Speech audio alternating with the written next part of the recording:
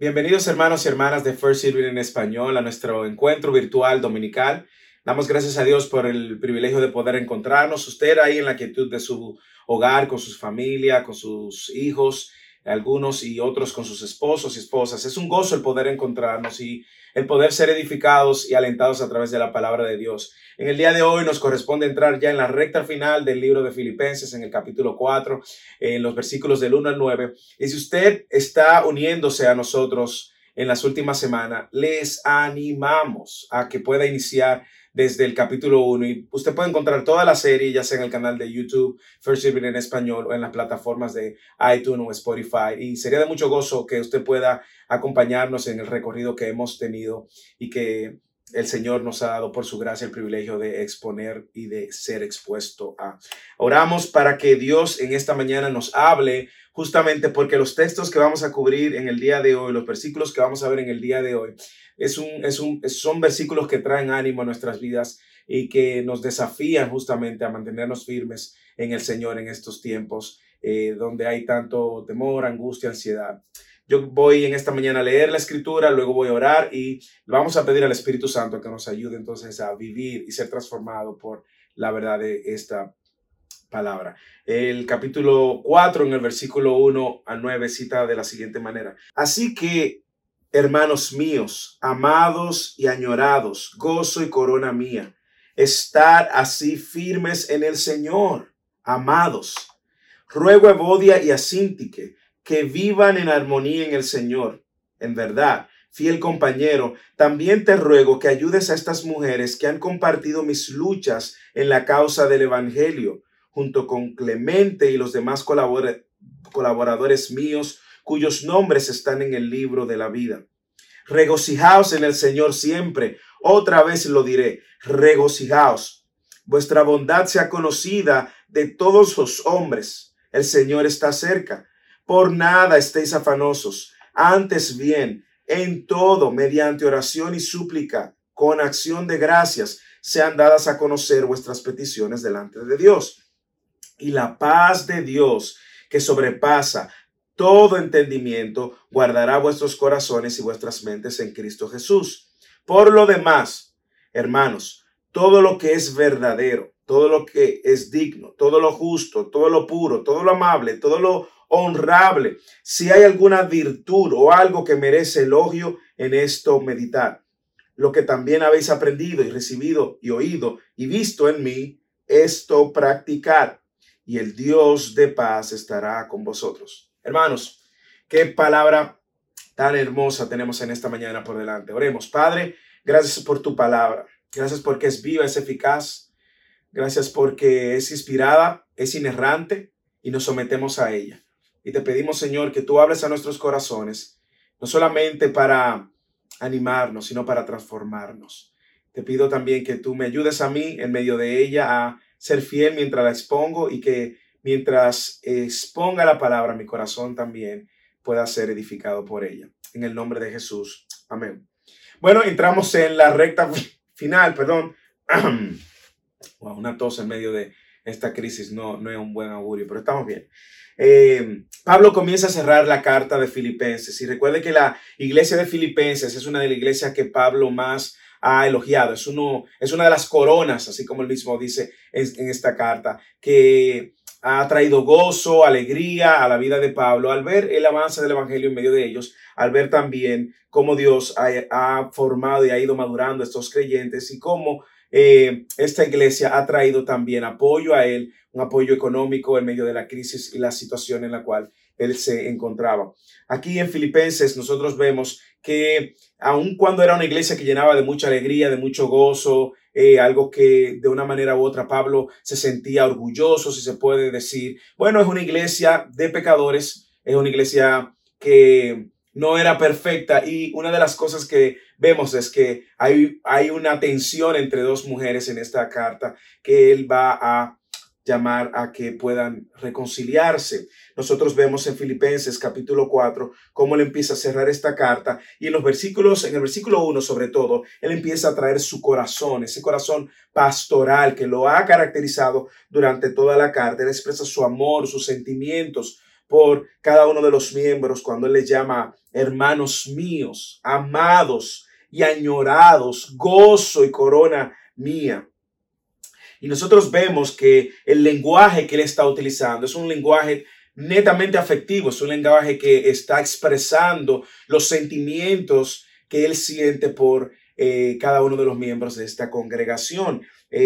Nosotros vemos cómo Él llama a esta iglesia a estar firmes, a estar firmes. Y Él inicia esta carta dándonos esta misma exhortación. Si usted estuvo con nosotros al principio de la serie, recordará que en el capítulo 1, en el versículo 3 y 4, Él dice: doy gracias a mi Dios siempre que me acuerdo de vosotros, orando siempre con gozo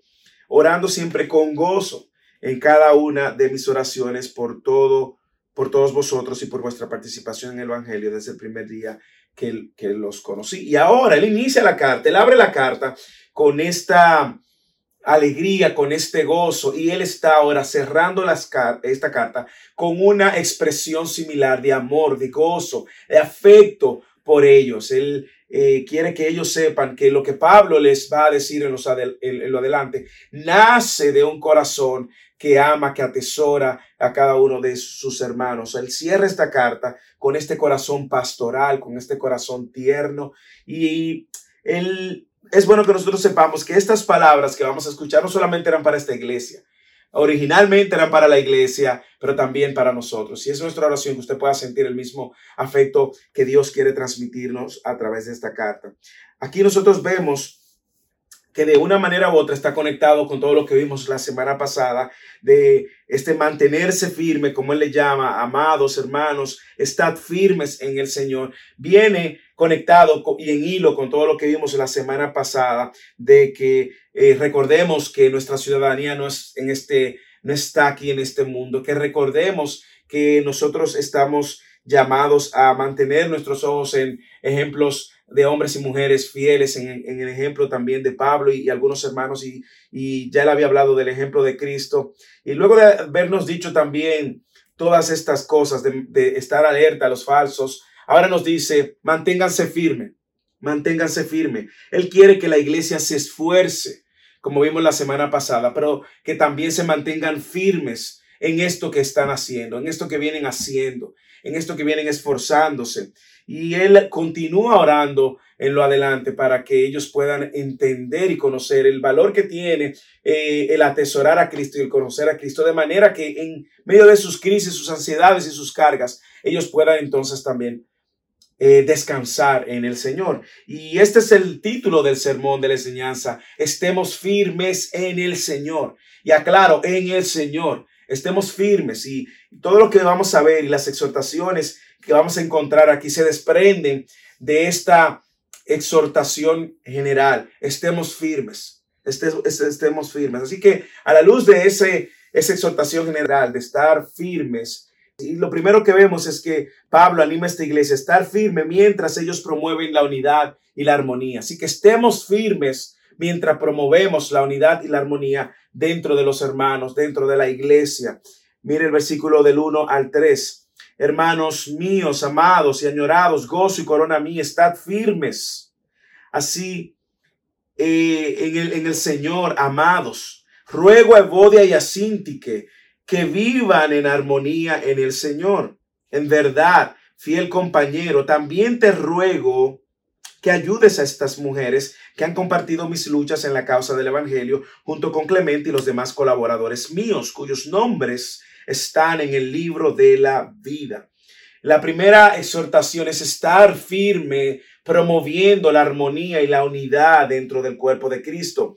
Y nosotros vemos que luego de que él introduce con estas palabras cálidas el cierre de su carta, ahora él quiere que sus lectores abracen y atesoren lo que él ha venido hablando con respecto a la unidad, al estar en un mismo sentir. ¿Lo recuerdan en sermones anteriores donde hablaba Pablo y nos decía el Señor cómo la unidad es el elemento clave en la iglesia y cómo viene a través de la humildad? No sé si usted recuerda esto, y él le está mandando a mantenerse firme. Recuerden que él estaba preso Pero ahora él quiere darle esta exhortación que es crucial para la vida de la iglesia y para la vida de cada uno de los creyentes. Es justamente, ¿por qué? Porque es la desunidad o la desunión la que trae incluso desestabilización, desestabiliza nuestras vidas de manera personal y desestabiliza la vida de la congregación. Piénsenlo.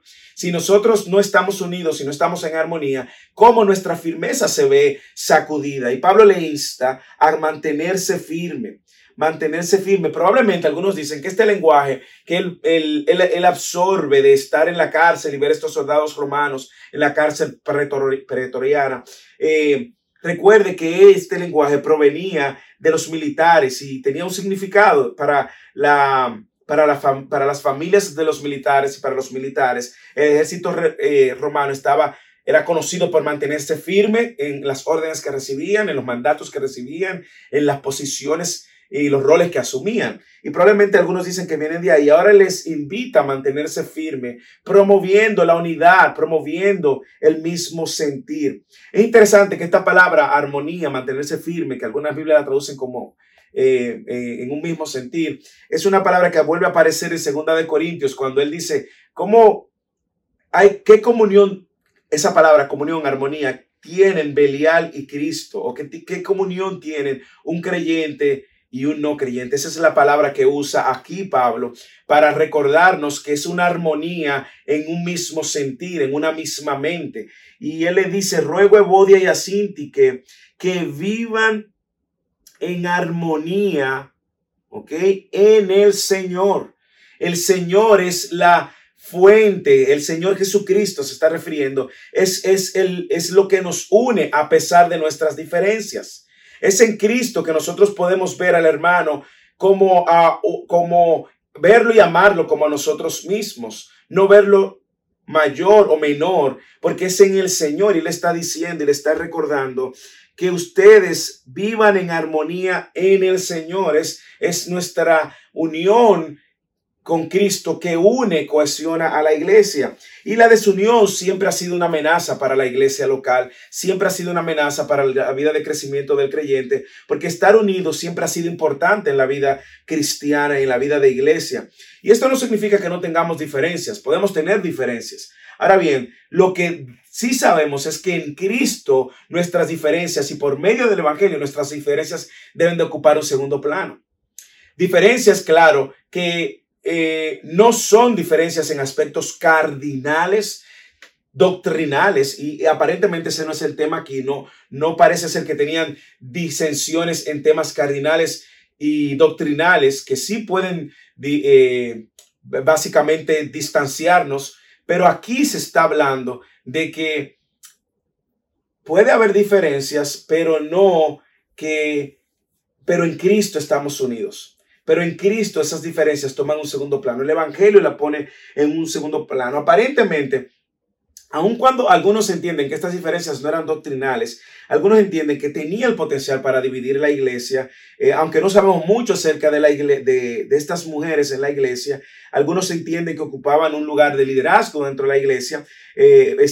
Algunos entienden también que estaban entre las primeras grupos de mujeres que se convirtieron. Y la controversia aparentemente ocurre entre dos mujeres notables. Pablo ve a estas mujeres y como mujeres claves cuando él dice, han compartido mis luchas en la causa del evangelio junto con Clemente y los demás colaboradores míos. O sea, eran hermanas en Cristo. Lo primero, ¿y cómo lo sabemos? Bueno, porque al final él dice, estaban quienes están inscritos en el libro de la vida. O sea, eran hermanas en Cristo. Segundo, estas mujeres lucharon con Pablo para que el evangelio avanzara. Y que era parte también de el equipo que Dios usó para levantar esta congregación. Léalo cuando él dice, han compartido mis luchas en la causa del evangelio junto con Clemente y los demás colaboradores míos. Entonces, Pablo está llamando ahora a que estas mujeres vuelvan al mismo sentir, a tener la misma mente, a tener armonía.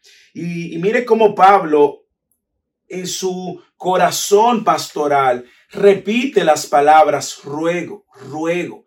Aparentemente, él estaba llamando a estas mujeres porque el problema no se había podido resolver con los líderes locales, con esos líderes de la iglesia en ese momento. Él está llamando a una reconciliación. Pablo tenía un interés de que se reconciliaran y la mayor manera era que la resolvieran entre ellos mismos. Como cristianos maduros, ese es nuestro llamado, resolver nuestros problemas con nosotros mismos. Pero estas mujeres aparentemente no pudieron resolverlo por sí mismos y Pablo entonces incorpora a otra persona y ahí establece un proceso similar al de Mateo, que nosotros vemos cuando habla del proceso de confrontar conflictos y situaciones. Y aquí vemos que él llama y le dice, fiel compañero, te ruego que ayudes. Esa es una tercera persona. Aquí no sabemos quién es. Puede ser Timoteo, puede ser Epafrodito, no sabemos, no especifica, pero sí vemos que tiene que venir la intervención de alguien más para ayudar a resolver este problema. Mire, no sé si a usted le parece, pero cómo esto ahora hace sentido con todo lo que hemos visto acerca de la humildad es clave para la unidad. Todo lo que él ha dicho de la humildad en capítulos anteriores, todo lo que él ha dicho acerca de la unidad, haya pues en vosotros el mismo sentir. En el capítulo 1, versículo 27, de hecho, él recuerde que él viene construyendo esta idea y dice, solamente comportaos de una manera digna del evangelio, de modo que ya sea que vaya a veros o que permanezca ausente, pueda ir que vosotros estar firmes, aquí está la palabra otra vez, en un mismo espíritu, luchando unánimes por la fe. Usted ve aquí como Pablo estas mismas palabras ahora la trae al cierre de su carta para que la unidad dentro de ellos sea parte de los valores que abracen a pesar de las diferencias. Y es una idea que él ha venido desarrollando en toda esta carta. Entonces, estar firme promoviendo la unidad y la armonía es del cuerpo de Cristo, es parte de nuestra responsabilidad. Pablo está animando a esto y él está dando la razón. Y sin duda alguna la desunión es algo que él ve con seriedad, es totalmente contrario a la mente de Cristo, es totalmente contrario al carácter de Dios, la división es totalmente contrario, es una negación a la naturaleza misma de la iglesia y en su defecto la iglesia debe de promover la unidad y los líderes deben de promover la unidad. La unidad es clave en la firmeza de la iglesia y todo cristiano tiene esta responsabilidad y para eso se requiere humildad, humildad para perdonar, humildad para aceptar la reprensión, humildad para tener conversaciones muchas veces incómodas. Lo que no podemos es darle la espalda ni ignorarla porque es peor que el Gómez, es un cáncer que destruye. La desunidad o la división es una amenaza a la firmeza de la iglesia y de los creyentes, a la estabilidad de la iglesia. Y para estar firmes necesitamos estar unidos. Lo primero es esto, estar firme mientras promovemos la unidad. Lo segundo, en el versículo 4, es mantente firme regocijándote en el Señor. Mire cómo él dice en el versículo 4 del capítulo 4. Regocijaos en el Señor siempre. Otra vez lo diré, regocijaos. Y el tema del gozo es también uno de los temas cardinales, no solamente el tema de la unidad que él ha venido construyendo, sino el tema del gozo en el Señor. Es uno de los temas más vistos en esta carta. Y en Filipenses capítulo 2, versículo 18, él hace referencia cuando él dice, también os ruego, regocijaos de la misma manera y compartid vuestro gozo conmigo. En el capítulo 3, versículo 1, él dice, por lo demás, hermanos míos, regocijaos en el Señor. Y ahora en el 4:4, él vuelve y trae esto al cierre de la carta. Regocijaos en el Señor siempre. Otra vez os diré, regocijaos. Y observe que Pablo estaba animando a la iglesia a ver su gozo no en las circunstancias, sino en el Señor, afirmarlo en el Señor. Y usted se preguntará, ¿y necesitaba esta iglesia que Pablo le dijera que se regocijaran, que se gozaran en el Señor? Claro que sí. Aun cuando eran cristianos ejemplares, muchos habían traído gozo a la vida de Pablo. Sin embargo, ellos también lo necesitaban. ¿Por qué? Hermanos, porque ellos, igualmente nosotros, en medio de las circunstancias se nos olvida este mandato. Se nos olvida el llamado de regocijarnos, de gozarnos en el Señor. Pablo entiende que era necesario recordarlo porque él sabe que hay muchas cosas en la vida diaria que nos van a robar el gozo. Hay muchas cosas en el ajetreo del desarrollo de todas nuestras vidas que nos van a robar el gozo.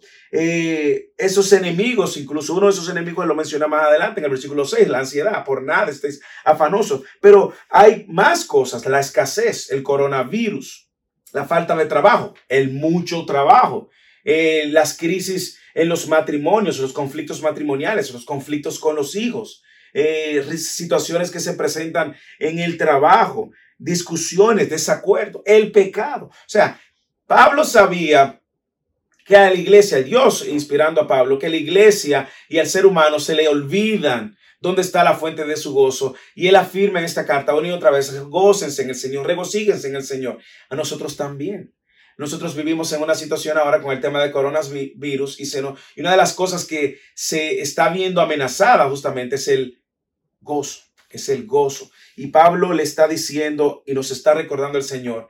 Hermanos, first viene en español, regocíjense. Y lo voy a repetir otra vez. Regocíjense en el Señor. Observe, y me encanta observar, pero observe que él lo dice, el versículo 4.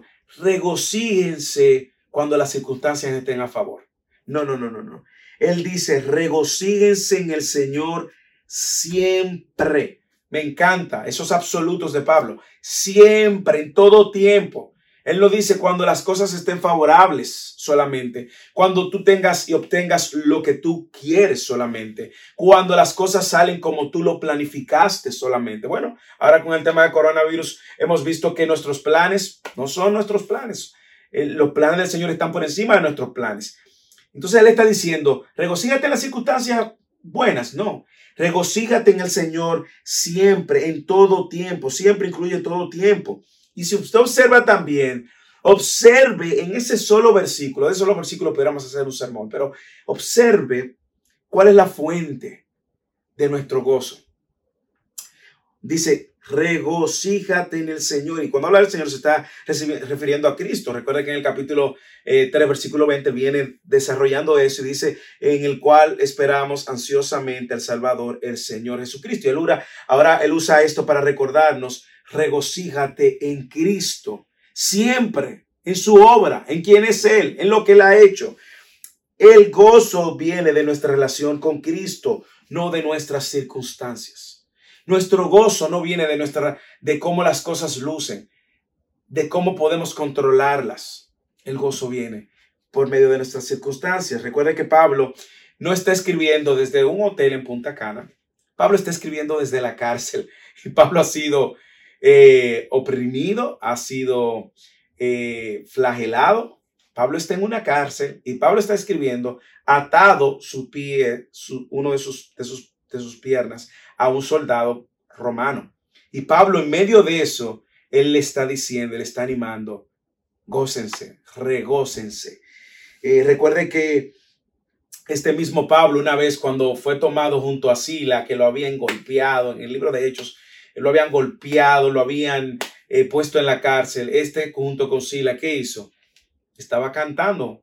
Y mientras cantaban, usted supo lo que sucedió. Hubo un temblor y se cayeron las cadenas y fue incluso en Hechos 16, donde vemos que se convierte uno de los miembros de esta iglesia, justamente de Filipenses. Entonces, ¿de dónde viene el gozo de Pablo? Viene de su relación con el Señor. Por eso en los versículos anteriores, en los sermones anteriores, él ha hecho tanto énfasis de nosotros atesorar a Cristo, de entender nuestra unión con Cristo, de amar a Cristo sobre todas las cosas, de ver el impacto que tiene esto en nuestras vidas, de esforzarnos en alcanzar el premio que es Cristo, como veíamos la semana pasada. Y ahora él está diciendo, gócense en el Señor, porque es en el Señor solamente donde va a venir el gozo. Es la fuente de nuestro gozo. Y sabemos que hay una diferencia entre el gozo que debe de tener. Digo debe de tener porque a veces entre los cristianos se pierde. El gozo que debe de tener el cristiano, el que no tiene a Cristo. El gozo del cristiano tiene como fuente y debe de tener como fuente nuestra relación con Cristo. Cuando tú no eres cristiano, ¿de dónde viene tu gozo? Bueno, viene de tus logros, viene de las circunstancias, de la abundancia, de lo que tú has logrado, de tu estabilidad, de tu trabajo, de tus metas personales. Y todo eso es bueno, pero eso no nos va a dar un gozo que perdure.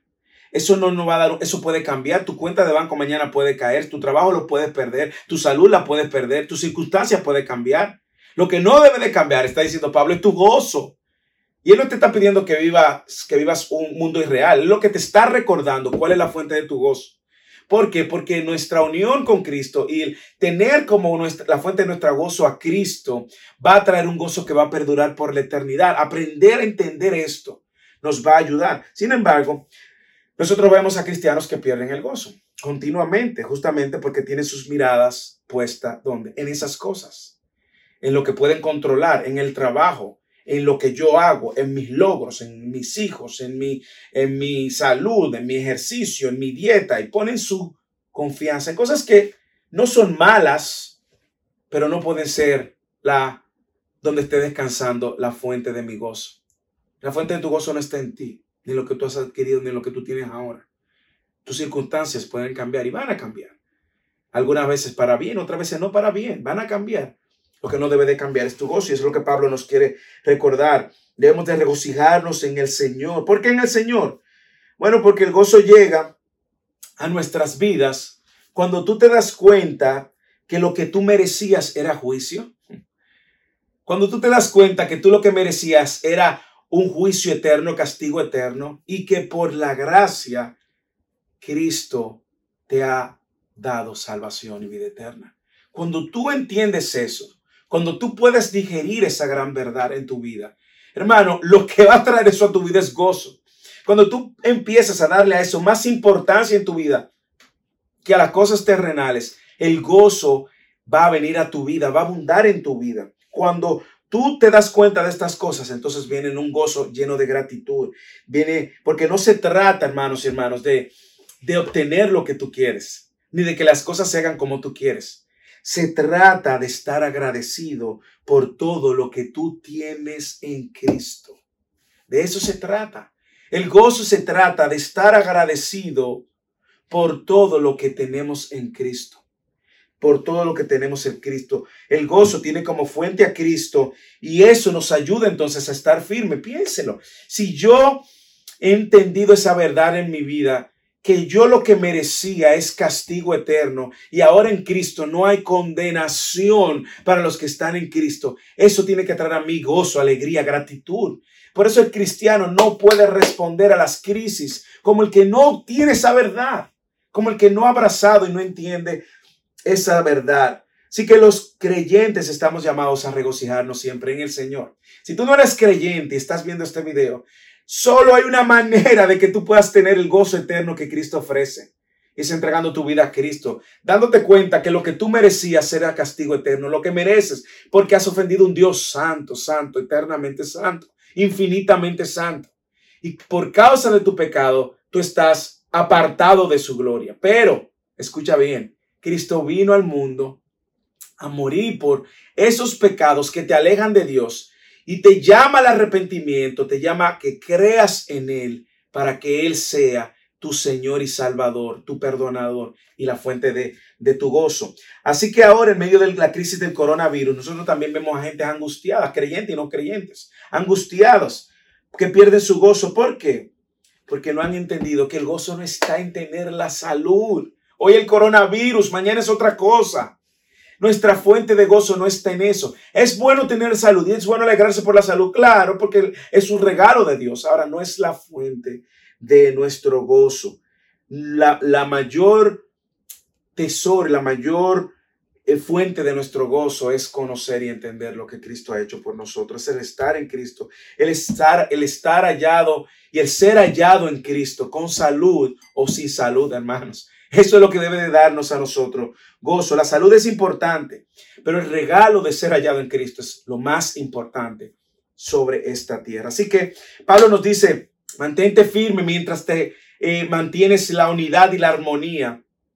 La división puede robarte el gozo, pero no, promueve la unidad. Mantente firme también mientras te regocijas en el Señor, que es la fuente de tu gozo. Y tercero, él dice, mantente firme ahora, siendo un testimonio de bondad. Versículo 5. Vuestra bondad sea conocida de todos los hombres. El Señor está cerca. Aquí Pablo lo dice al creyente que deben demostrar un espíritu amable. El agente debe de conocer esa bondad que viene como resultado de tú tener a Cristo, de tú ser hallado en Cristo. Y él llama a la gente a vivir dentro de la iglesia bondadosamente, de manera que esto sea una característica, una marca que caracteriza al cristiano. Y debemos de tener este espíritu bondadoso para producir reconciliaciones dentro de la iglesia, para externar gracia cuando sea necesario. Y Pablo le exhorta a esta iglesia que nuestra vida sea un testimonio de bondad, un testimonio de gentileza, y que seamos firmes promoviendo esto, nos mantengamos firmes también. La persona bondadosa aquí en el contexto no es una persona que pone sus intereses por encima de los demás, sino que todo lo contrario, pone el interés del otro, como hemos leído en la carta que él ha venido desarrollando. Recuerde que ahora él está cerrando y le está como incluyendo todas las ideas que él ha desarrollado anteriormente. Y la bondad, recuerda, hermano, es algo que viene por medio del Espíritu Santo. Es el fruto, es una manifestación del fruto del Espíritu. Gozo, paz, paciencia, benignidad, bondad. Entonces, vivamos consistentemente siendo testimonio de bondad. La persona bondadosa debe de manifestar la obra de Cristo siendo gentil, y es un llamado al creyente. Pablo le agrega, versículo 5, el Señor está cerca. Y aquí podemos verlo en dos direcciones. Es cerca en función del tiempo, algo temporal del tiempo, que el Señor viene pronto. O es cerca de que lo tengo cerca de mí, estoy en su presencia. No importa cuál de las dos vías nos lleve, yo creo que se inclina más a la venida del Señor, por lo que leímos en el versículo 20 del capítulo 3 de la semana pasada, que esperamos ansiosamente un Salvador. Pareciera que él mantiene este hilo de que ellos tengan en mente que el Señor viene cerca. Pero sea que el Señor está cerca, que está hablando del regreso del Señor, entonces él estaría diciendo algo como: Jesús está regresando, viene pronto, así que vive de manera que muestres esa bondad que tú has recibido y que ahora él te invita a externar a otros. Si se refiere a que él está cerca en cuanto a espacio, es decir, que él está cerca de nosotros, entonces él pudiera estar diciéndonos: vive de una manera bondadosa sobre el hecho de que Dios está cerca para ayudarte a vivir de esa manera. No sé si entienden. Cualquiera de las dos vías que tomemos, el llamado es el mismo: hacer un testimonio de una vida bondadosa, de una vida de piedad, de una vida de gentil ante el otro. La cercanía con Cristo nos debería alentarnos a pedirle al Señor que si yo no lo estoy viviendo así, entonces, Señor, ayúdame, tu espíritu está dentro de mí. Y la venida del Señor también, ya sea que él está diciendo: el Señor viene pronto, está cerca, debemos de vivir a la luz de que Él viene pronto. Debemos de ser fieles en el llamado que tenemos como cristianos. Ahora, yo quiero que usted recuerde algo. Esto que Él está diciendo, Él lo está sellando al final de su carta, porque Él está consciente también que la manera como nosotros vivimos internamente, en unidad, en gozo y ahora en bondad, tiene un impacto fuera, en nuestra vida, un ejemplo y un testimonio de la obra de Cristo. Y eso es un llamado a aplicar y a reflexionar. Nosotros, la verdad que en medio de la iglesia, en medio de cualquier relación, necesitamos tener un espíritu amable. En el trabajo, o a veces en el matrimonio, o la manera como los profesores en la escuela, o la manera como yo trato al otro, al que me sirve. Entonces necesitamos estar dispuestos a, muchas veces, como dice esta misma carta, a ver los intereses de los otros por encima del nuestro. Y más si una persona no creyente. Imagínense, vamos a poner el ejemplo de que en el trabajo, su compañero de trabajo no es creyente y te saca de tu paz y tu tranquilidad. Recuerda que él no es creyente. Y es por medio de tu testimonio afable, amable, bondadoso, piadoso, que esa persona puede notar que tú tienes algo diferente. Entonces, tengamos eso en cuenta y vivamos a la luz de que toda nuestra vida de unidad, de gozo y ahora de bondad es un reflejo hacia el que no conoce a Cristo. Ahora, algunas preguntas que nos pueden ayudar a aplicar esto. ¿Es tu bondad y tu gentileza evidente en tu matrimonio? La manera como tú tratas a tu esposo o a tu esposa, la manera como tú tratas a tus hijos, lo haces con bondad, con gentileza. Es una manifestación del fruto del Espíritu en ti. la manera como tú tratas a tus compañeros de trabajo, la manera como tú tratas a tus compañeros de estudios, la manera como tú tratas a tu hermano o a tu hermana en la iglesia. Muestra, expresa gentileza, expresa bondad, la manera como tú tratas a tu vecino, a tus vecinos. Y es triste muchas veces ver cómo los esposos tratan a las esposas con aspereza, sin amor, sin cuidado. Y algunos que se llaman cristianos también la tratan con aspereza, con falta de gentileza, con falta de bondad. Es triste también ver cómo padres tratan a sus hijos con falta de gentileza, falta de bondad, falta de piedad. Es triste también cómo a hijos tratan a sus padres con falta de gentileza, falta de bondad, con aspereza. Hermanos, muchas veces dentro de las iglesias o hermanos de la misma familia que se tratan con aspereza. Bueno, si usted es cristiano, el llamado es que usted pueda mostrar esta bondad. Y es lo que Pablo está diciendo aquí: vuestra bondad sea conocida por todos los hombres. Debe de ser una marca que nos distinga de los demás. Entonces, vimos estar firme, promoviendo la unidad y la armonía, manteniéndonos firmes, regocijándonos en el Señor, firmes, siendo testimonio de bondad. Y ahora Él nos invita a un cuarto aspecto, y es orando por nuestras ansiedades. Y aquí quiero hacer un énfasis particular, porque hace mucho sentido todo lo que está sucediendo con la pandemia global del coronavirus. Escucha lo que dice el versículo 6 y 7. Por nada estéis afanosos, antes bien, en todo, absoluto, mediante oración y súplica con acción de gracias, sean dadas a conocer vuestras peticiones delante de Dios. Y la paz que sobrepasa todo entendimiento guardará vuestros corazones y vuestras mentes en Cristo Jesús. ¿Existe alguna razón por la cual Pablo le está escribiendo esto a la iglesia de Filipenses? Claro. Iglesias como todas las iglesias del Nuevo Testamento estaban bajo amenazas de persecución. Bueno, el líder de ellos, de esta iglesia, el que le había plantado esta iglesia, estaba preso ahora. Y si usted lee en el capítulo 1, versículo 28, él le viene diciendo: de ninguna manera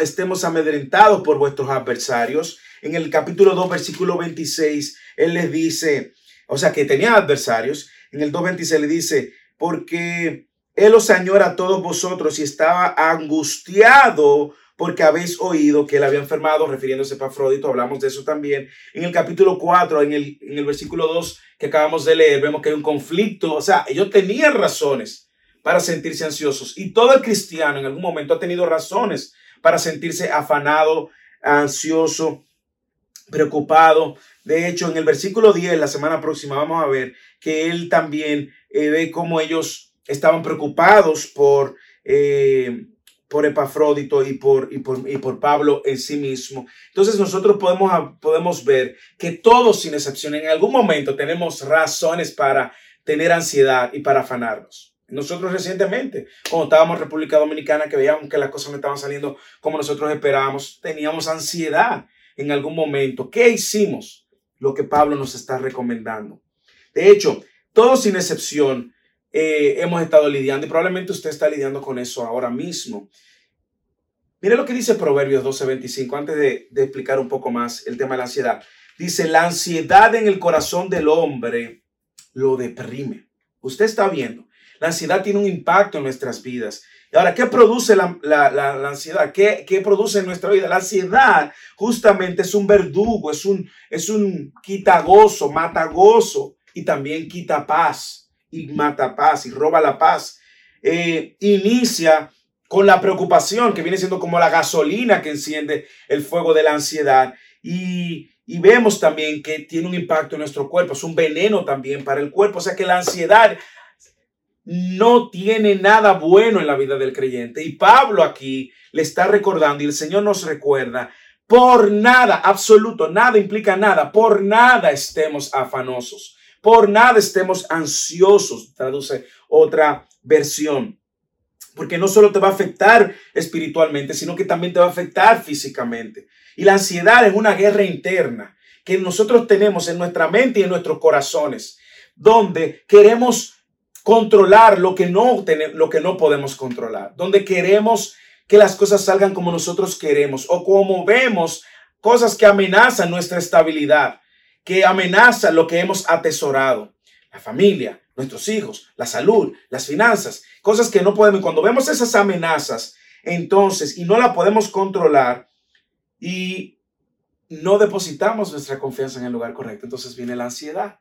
Viene la ansiedad y viene la preocupación, que no solo va a tener una implicación espiritual, porque es pecado, en mandato el no tener ansiedad o no afanarnos de parte de Dios en más de una ocasión. Incluso en Mateo el Señor le decía, no se afanen por lo que van a comer, no se afanen por lo que van a vestir. Miren los pajarillos, miren las flores del campo. Jesús también nos habla bastante acerca de eso.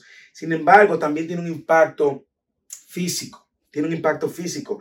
Cambio de humor, irritabilidad, ira, vemos caída de pelo muchas veces, dolor de pecho, estrés, falta incluso de tranquilidad y de sueño, aumento de peso o pérdida de peso, pánico, inseguridad, insomnio, una serie de causas que trae la ansiedad y el afán a nuestras vidas porque amenaza nuestra paz. Ahora, ¿cómo se resuelve la ansiedad?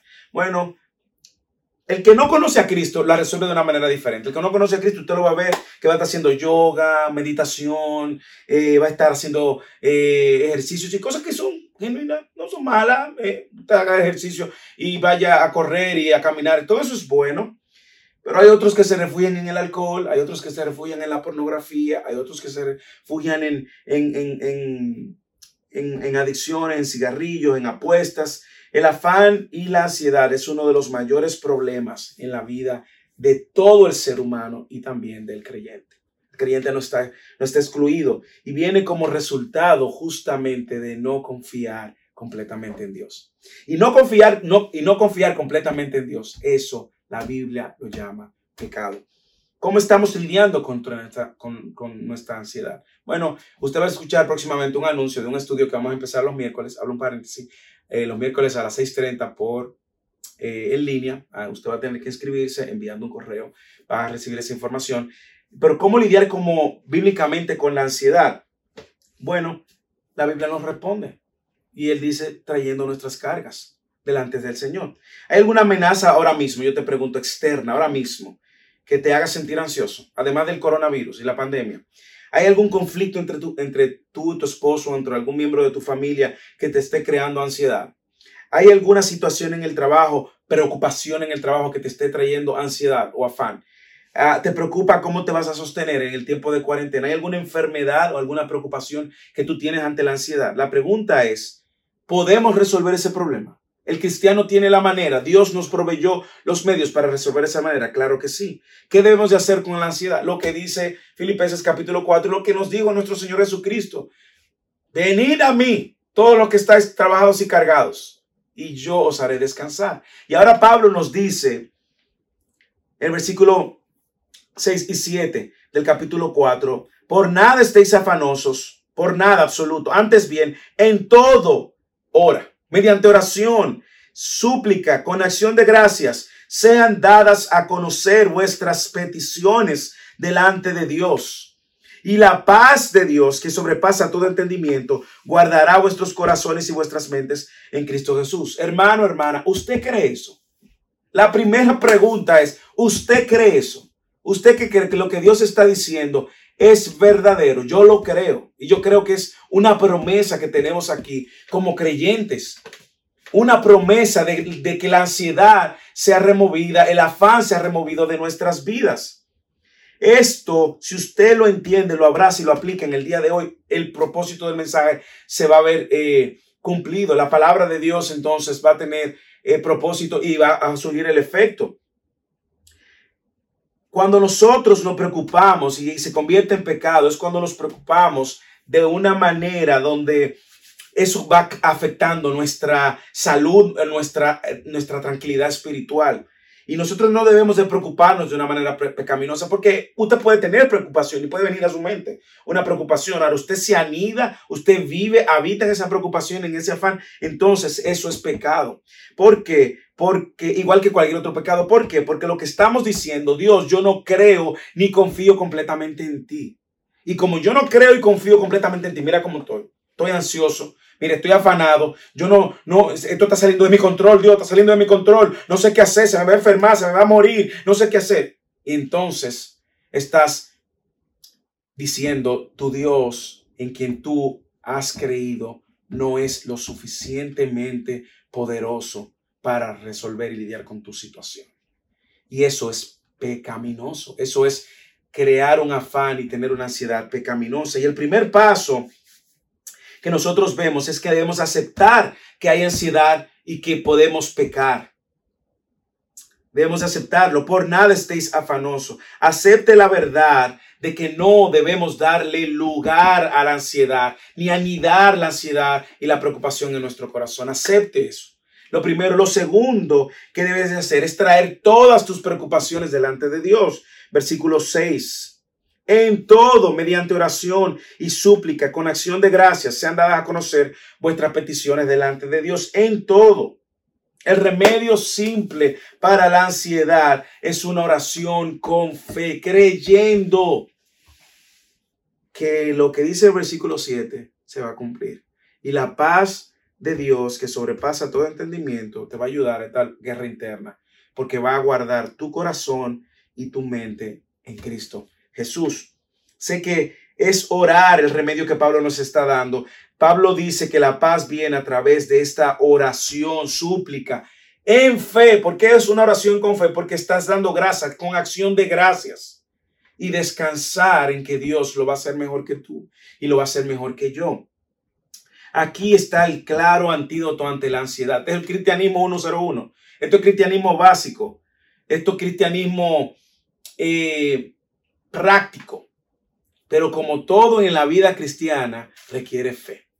Requiere que demos el paso de fe, que confiemos, que nos quitemos esta carga, esto que nos afana y nos está afectando hasta físicamente.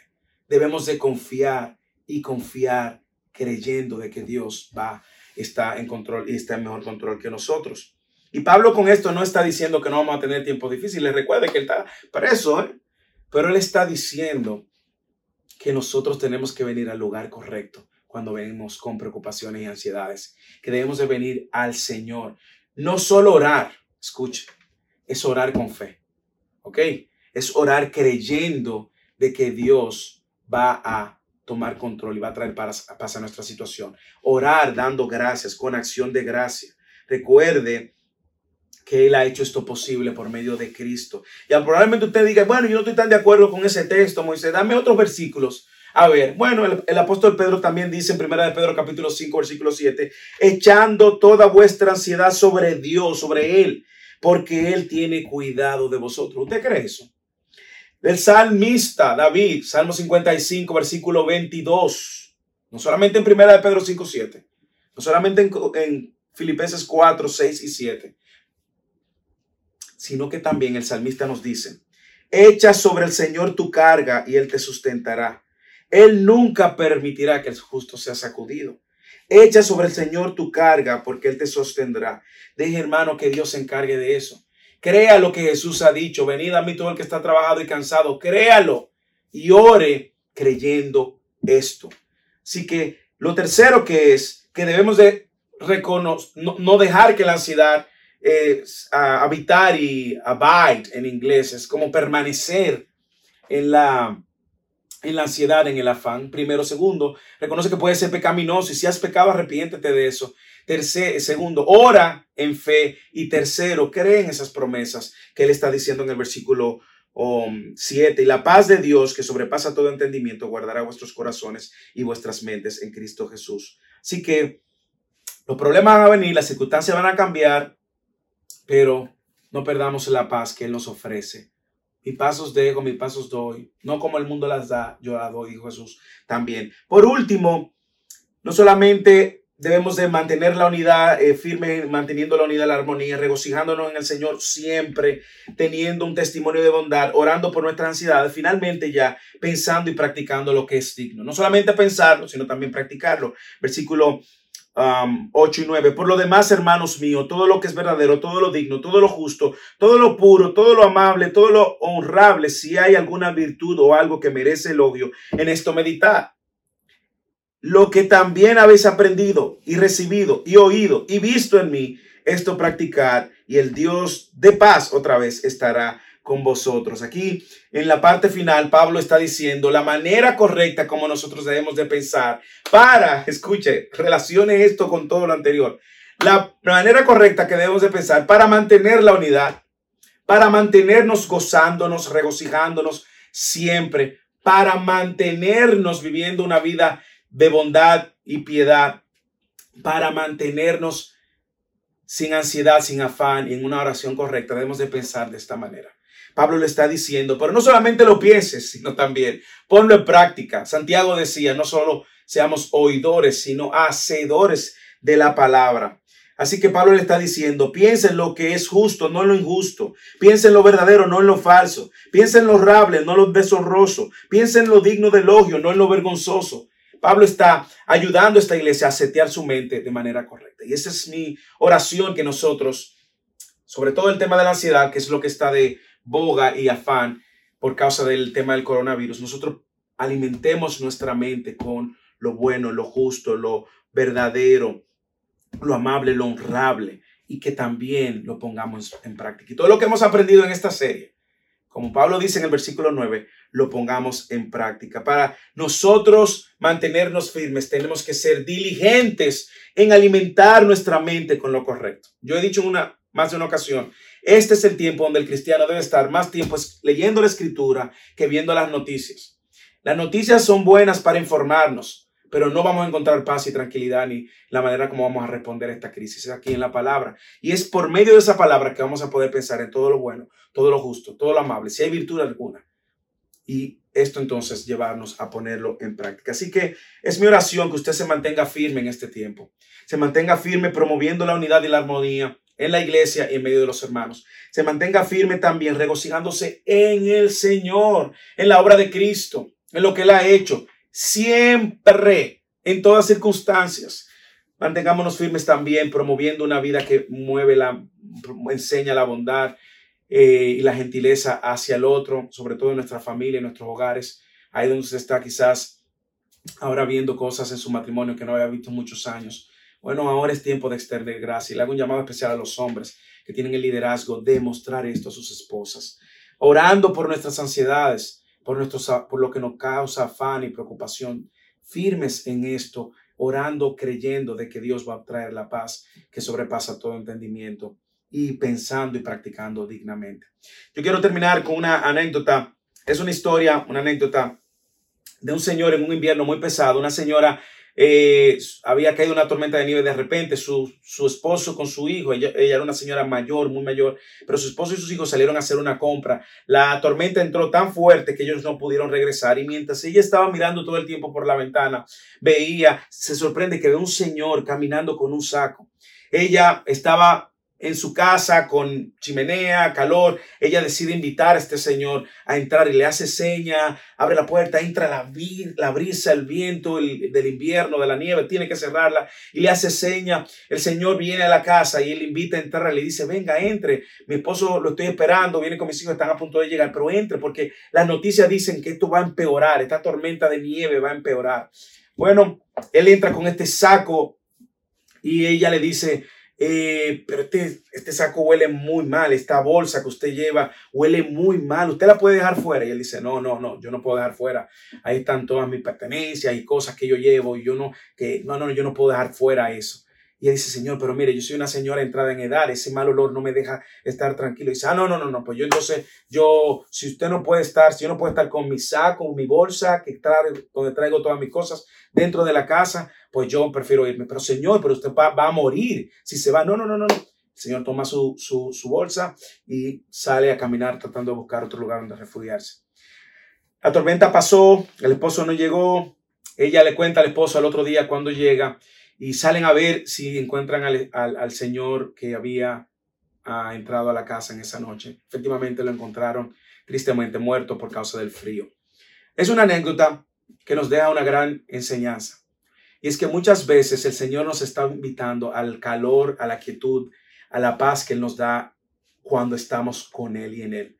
Pero nosotros insistimos en mantener esta bolsa maloliente, esta bolsa cargada de preocupación, de pecado en nuestras vidas. El Señor nos está invitando a dejarla fuera y nosotros insistimos y a veces queremos seguir caminando nuestro propio camino porque no estamos dispuestos a desprendernos. Bueno, que en esta mañana, ahí donde tú estás, ores al Señor diciéndole: Señor, yo quiero soltarte la carga, la ansiedad, el afán que viene a mi vida y quiero caminar firme en ti y acepto lo que tú me das, el descanso y la paz que tú me das por medio de la fe.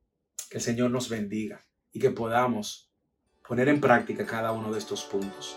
Que el Señor nos bendiga y que la paz de Dios, que sobrepasa todo entendimiento, guarde tu corazón y guarde tu mente en medio de la pandemia del coronavirus. Dios te bendiga.